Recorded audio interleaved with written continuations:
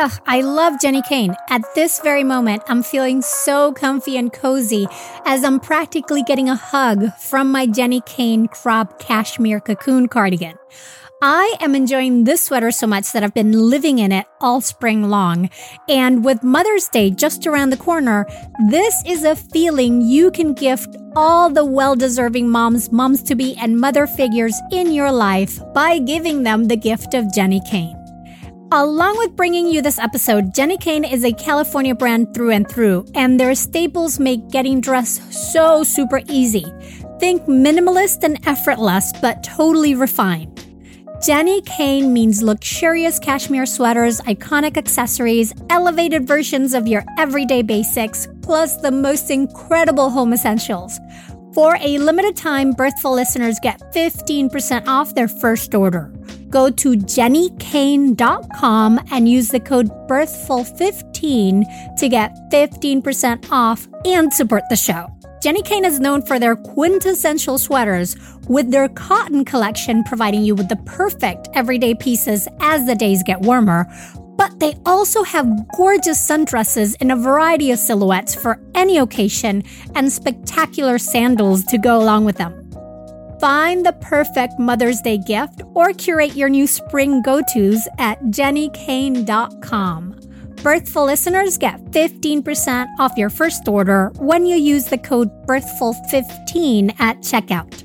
That's 15% off your first order at jennikayne.com, promo code BIRTHFUL15. Get yourself and the mothers in your life the gift of Jenni Kayne. Pregnancy and postpartum are some of the most nutritionally demanding times of your life, which makes sense because you're basically acting as your baby's pantry while pregnant or nursing. That's why the quality of your prenatal supplements is so vitally important. Hands down, the one I recommend is Needed. So I'm thrilled to say that if you use the code BIRTHFUL at thisisneeded.com, you can get 20% off your first month of Needed products. Needed is the #1 nutrition brand recommended and used by me and over 4,000 practitioners, from nutritionists to midwives, functional medicine doctors, and OBGYNs. Needed is for anyone trying to conceive, pregnant, postpartum, and really, this is goodness you can use even before and beyond the perinatal years.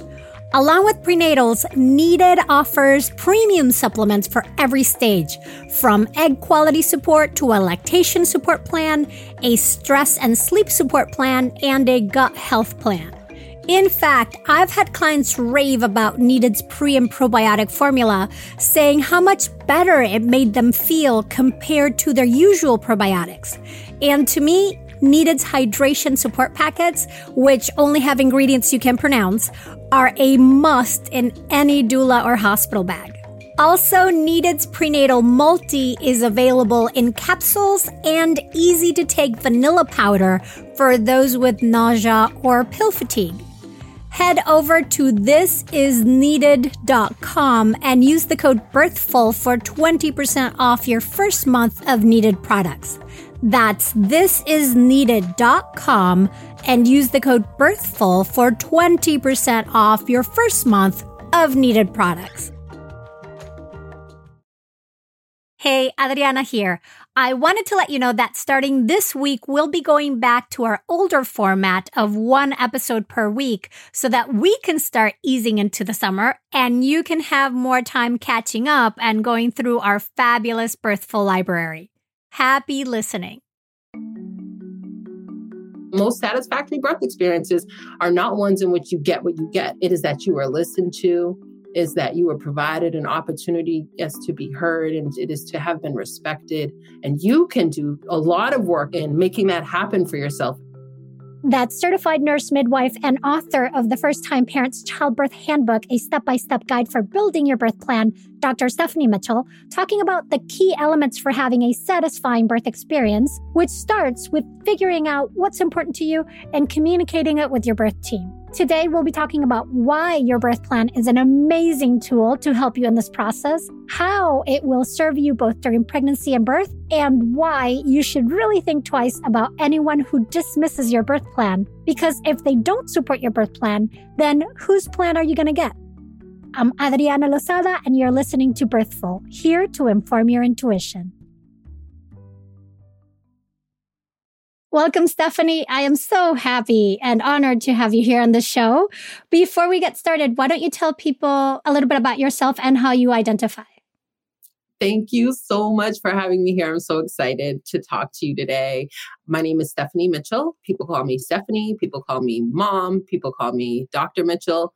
I'm a midwife and a mother and a wife. And so however I meet people along their journey, we learn to name each other however we fit into each other's circle and worldview. So thanks for that. That's so great. She and her are my pronouns, and that's awesome. Thank you. Yeah, and thank you. So birth plans. Why even write a birth plan in the first place? Well, for the majority of people, which is 98% of American birthers who are going to have a baby, have a tendency to be cared for in an industrial type setting. And a lot of people may not feel like that. They're like, oh, wait, but I go to my local clinic and I love my midwives and doctors. What do you mean industrial? What do you mean? What are you talking about? I mean that the way that healthcare is set up for folks who are pregnant and the industry of obstetrics has really changed a lot in the last certainly quarter of a century, but more so than that. It's really over the last century, we've seen some dynamic changes in how care is delivered. And so industrial, when I say that in that sense, I mean high volume, fast paced. And to accomplish these things, you have to be pretty industrialized about it. You have to have a certain regimen and regime in order to keep things running at a smooth kind of pace. And so when you have a birth plan, it says to folks, wait a second, I understand this is industry. I get this is industry, but there are some things that I may want or that are important to me that are outside of what type of care you're provided. Well, and I so agree. I think it was Rockstar Magazine, Chillum Stone, that once told me, she was like, winging it is not a birth plan.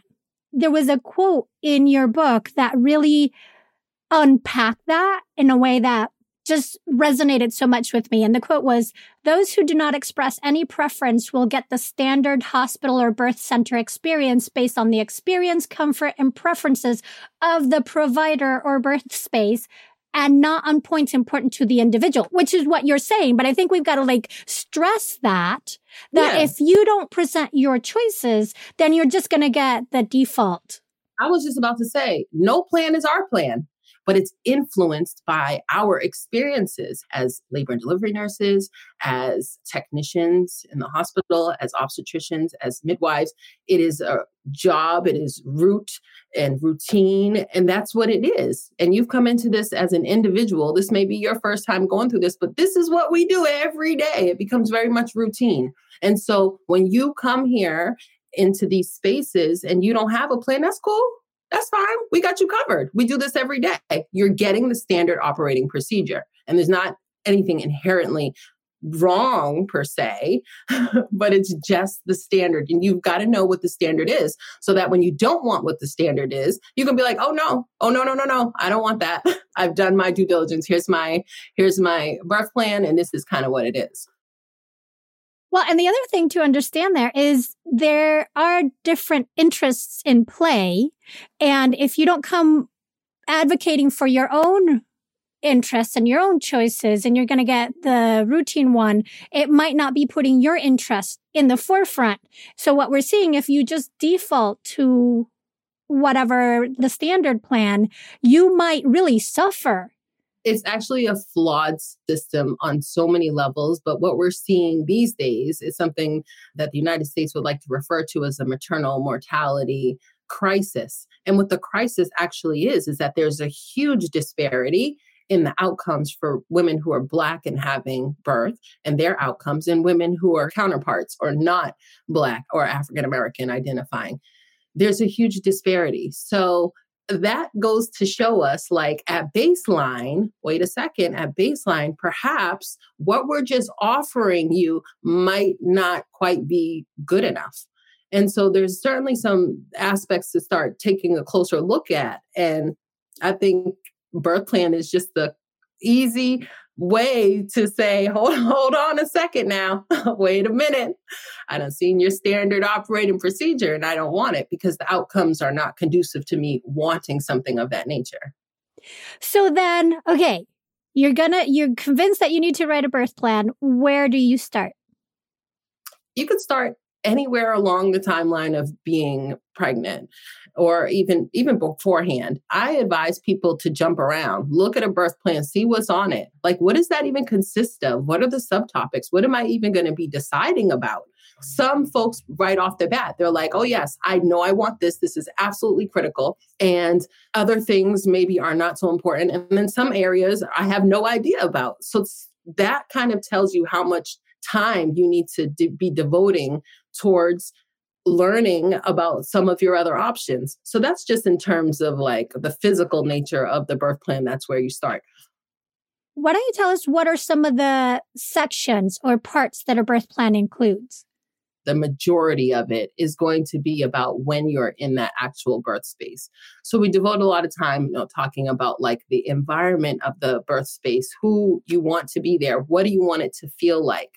What things make you feel safe or, that you want. The other pieces have to do with like the actual labor course, meaning, you want or not opposed to having IVs, or rather you would rather be maintaining your hydration status orally. Other pieces of the birth plan have to do with your preferences for pain management strategies, things that you'd like to try or not try. Would you like to be offered medication? Would you like to be offered the ability to get up and move around or get into the water? These are the things that are like the critical pieces of it or components of it.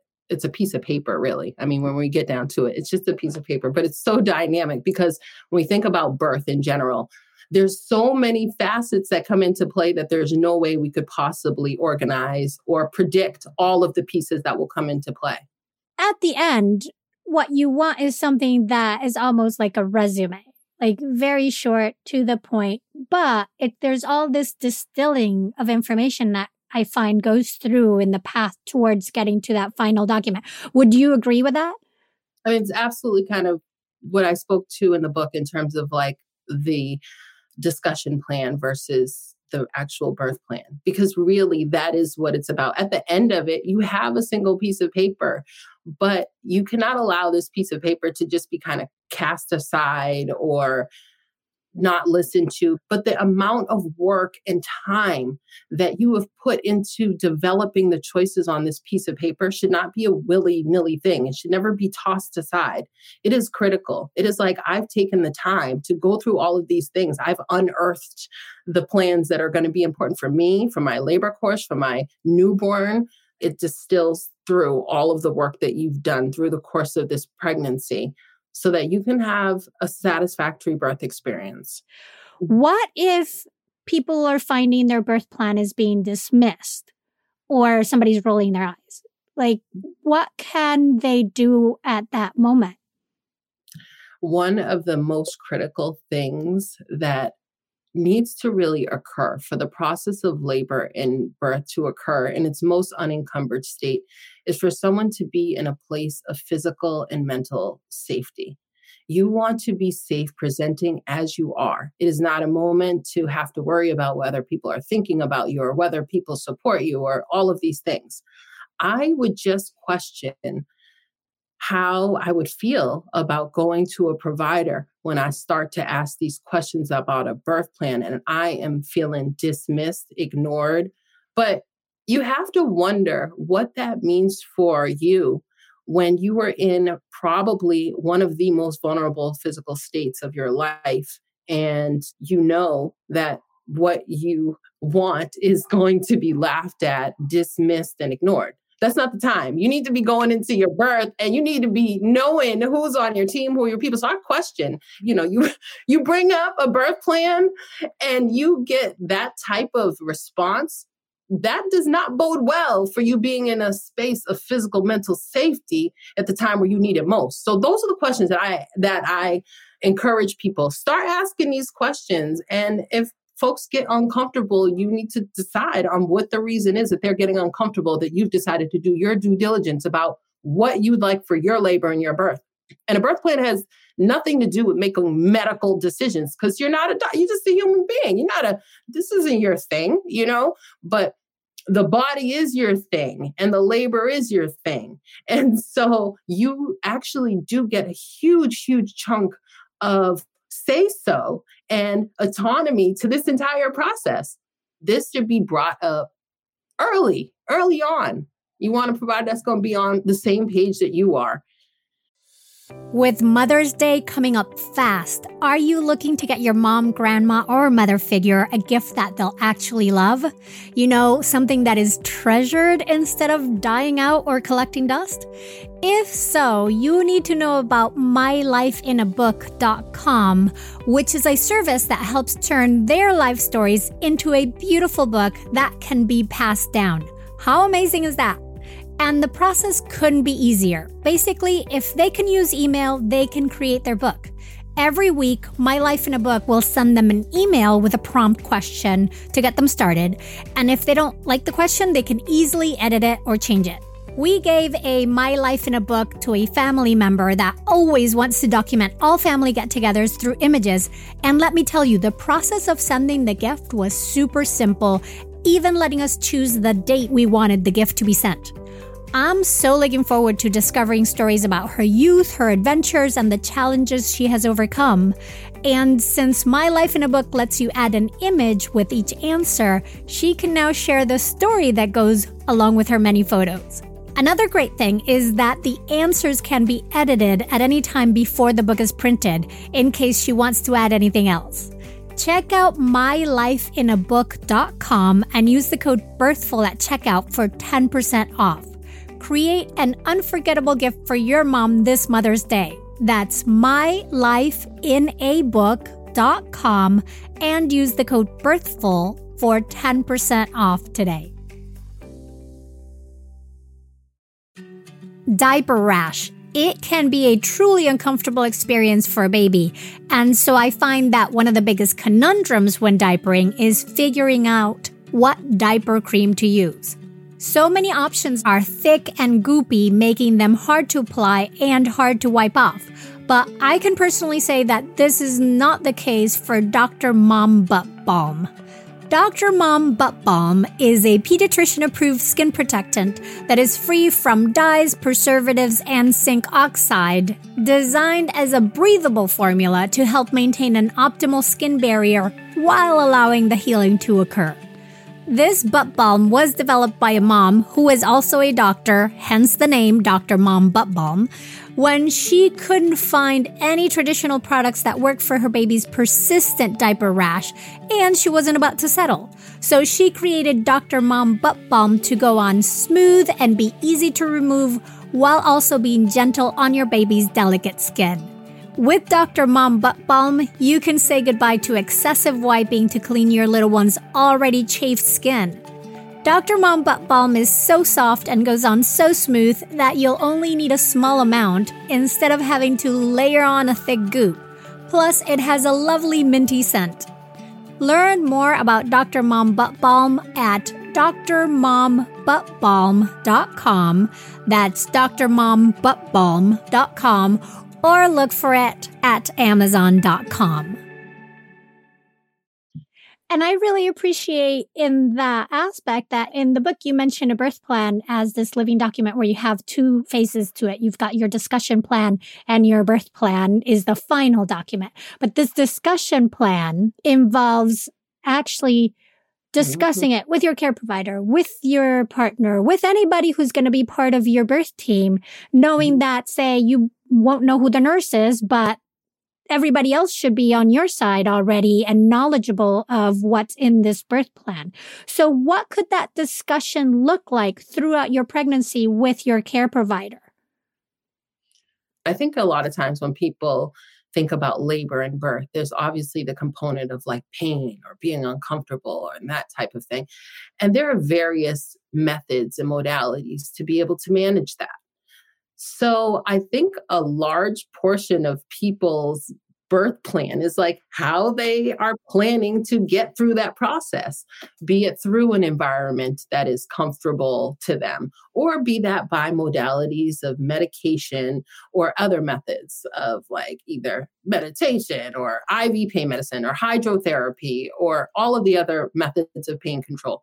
A lot of times, if you are unprepared in the how you plan to manage the discomfort and frankly pain of labor and childbirth, then you get into a situation where the default is what you get, which is what I would venture to say 90% of people choose, which is epidural anesthesia, which is a fine choice for pain control. But how have you chosen this as your method of pain control, but you haven't done any due diligence prior to that, so that when you arrive at the hospital, you're like, wait a minute, I didn't know I have to be here by myself in this room. Wait a minute, I didn't know that I have to have an IV in order to have this. Hold on, I didn't know that I need a catheter. But if you haven't cracked the discussion about it, then you haven't provided yourself enough opportunity to receive information to make choices that are going to be good choices for you. And the most satisfactory birth experiences are not ones in which you get what you get. It's where you've had autonomy and you are part of the decision-making team. And it doesn't mean that everything works out how you envisioned it working out. That's not what a satisfactory birth experience consists of necessarily. It is that you were listened to, is that you were provided an opportunity, yes, to be heard and to be a member of the team or not be railroaded into making decisions, is to have been offered consent. It is to have been respected. It is to have been provided additional resources and support. It is to be cared for in the best possible way in the postpartum period. These are things that make the birth experience satisfactory. And you can do a lot of work in making that happen for yourself if you are prepared. One of the things I really appreciated in the book was that you had questions to ask the place of birth, questions to ask of your provider, but also questions to ask of your partner. Why is that important? That's so important. Oh my goodness, the most important thing. I'm going to tell you why. Because we have ideas or how we envision other people. And so we may have preconceived notions about how we envision our partner in that birth space. And we might envision them as being very hands-on and really into the process and maybe up into, catching the baby, or you may envision something like that, which is a reasonable, valid option for a lot of folks. But you don't have this discussion with your partner. Okay. And they don't want nothing to do with that piece of it. And they'd rather be a more passive bystander. And that is also a very valid way to enter into the birth space. The miscongruence that we have here is when folks end up in the birth space and they've never kind of had this discussion about their level of comfort, the things that are important to them. Then we end up with a real problem. And I mean this on several fronts. One, on a physical level, like I said before, your body functions at its peak capability when it is safe. Maslow's hierarchy of needs. We must have our physical safety, and it moves on to psychological safety and all of these things on board for our bodies to function at peak capacity. I've had folks who've clearly never had a conversation to their provider or to their partner about how they felt to be physically exposed. I have had folks who physically resisted their body because they were so uncomfortable with being exposed. And so if you don't have these conversations with your partner beforehand, and not just like on the physical aspect of like your levels of vulnerability, but like, how do they feel to see you cry? How will they feel if you do something out of line, like that you don't normally do, like curse or sitting on the toilet and having bowel movements? Is that what you do in regular life? If that's the way your relationship rolls, that's fine. That's fine. But there is some very vulnerable activities that occur during labor and birth. And if you haven't talked about this, you may find yourself, both of y'all, in a very uncomfortable situation. And I hate it for y'all. Ask the questions. And that's of your provider, and that's of your doula, and that's of your partner, because you're going to learn something. What is the benefit of having your care provider sign off on your birth plan? A birth plan is not a contract. It is not a medical negotiation. Things change in labor. It is dynamic. A signature of your provider means that we've gone over each of these things, and I, as your provider, who have taken care of you during the entire course of your pregnancy and not just meeting you today, agree that what you have planned for your birth are a reasonable option for you as a first time, second time, or whatever, normal, healthy individual.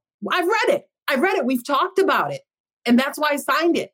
There's no reason a provider should not sign off on someone's birth plan. It doesn't mean you like it or you love it, because we are autonomous individuals. It means we have talked about everything on there, and that is what it is. So find me a provider who don't want to sign off on your birth plan, and you found me a provider who don't give a shit about what you want for your individual options. And that's all I have to say about that. I'm fired up. I like it. So, no, and I really appreciate it, because as you have these provider groups that are numerous, you've got 10, 12, 15 individuals, you don't know who's going to be there for your day of birth. And so having that signature in the bottom that says, so-and-so looked at this and we have discussed it, and they said, okay, this is something we can do for you, then, it arms you with a little bit of power. A little bit of like, not that I'm going to guarantee that this needs to happen, but I've had the discussion and somebody told me I could have this. So why are you telling me now that I can't? Honestly, you get to decide. And that's what it is at the end of the day. And there's not a single provider on earth that will say anything caveat to that. At the end of the day, you get to decide. When you get to the hospital or the birth center, when is the best time to give your birth plan to the care provider? Immediately. As a matter of fact, there's not a single place that really wants you to just show up unannounced, whether it's a birth center or whether it's a hospital. They're usually expecting you. There's somebody that's in labor, they're expecting you. So even if you feel like you have something that's on your birth plan, particularly if it's outside of the standard, like if you're going to be doing something that is outside of the standard and you on your way in, you're like, yeah, this is me. We're the folks you heard about. We're headed in. No, you don't have to be. But as soon as you get to your birthplace, you can hand it over to whoever is going to be the first person who's providing care to you. I just want to say also is if you hand over that birth plan, let me just say this real quick, because this is going to happen. So I just need y'all to be prepared. If you hand over that birth plan and they take it and they put it aside, or they take it and they don't stop immediately and look at it, I might have someone remind the individual that that's your birth plan, and they're going to need a nurse who has read through it. They're going to need a nurse who has read through it. You better show this some respect. Put some respect on that birth plan. All right, because it will happen. And you don't, as the birth individual, you don't need to be the one that has to say that, but maybe you should designate an individual to be making sure that they've actually just gave 2 cents about figuring out who you were. If they show any inclination of them not wanting to care about that, but I'm a different person, but I'd be requesting a new nurse. I'm sorry. I'd be requesting a new provider. I don't know. But that's that. Well, and I think you're making a great point, because you've put so much work into this birth plan. I think people should we've been led to believe to do otherwise, but I think people should be really proud of their birth plan, and as such, like, wave it loud and proud and have copies, because if so-and-so misplace your birth plan or they can't find it after you already give it to, say, the nurse in triage, then here's another one. Here's a birth plan for you. And here's the birth plan. Like, absolutely. Absolutely. You're not going to be annoying. You're not going to be, this is important. This is a moment that just, you can pass you by. You can miss it. You can be like, oh, I kind of wanted that, well, you can be prepared. You need to have your champions behind you who are willing to be like, oh, wait a second. They said they wanted this, or, Yeah, there's no do-overs in birth. not in the one, unless you have another kid. Yeah. The other thing that can be difficult with birth plans is when labor, with its own set of circumstances, takes a path that is not matching what you had on your birth plan, and you feel that that birth plan is getting derailed or quote unquote going out the window. How can the birthing person regain that power over their birth, that sort of that feeling of the investment they had on these choices that are now not possible? How can they navigate that? So it's tough because there's not a lot of things in labor and birth that are like, you don't have an option and choices over. So we just have to start with that. So when we say derailing, that shouldn't be taken as a sign of disrespect or disregarding.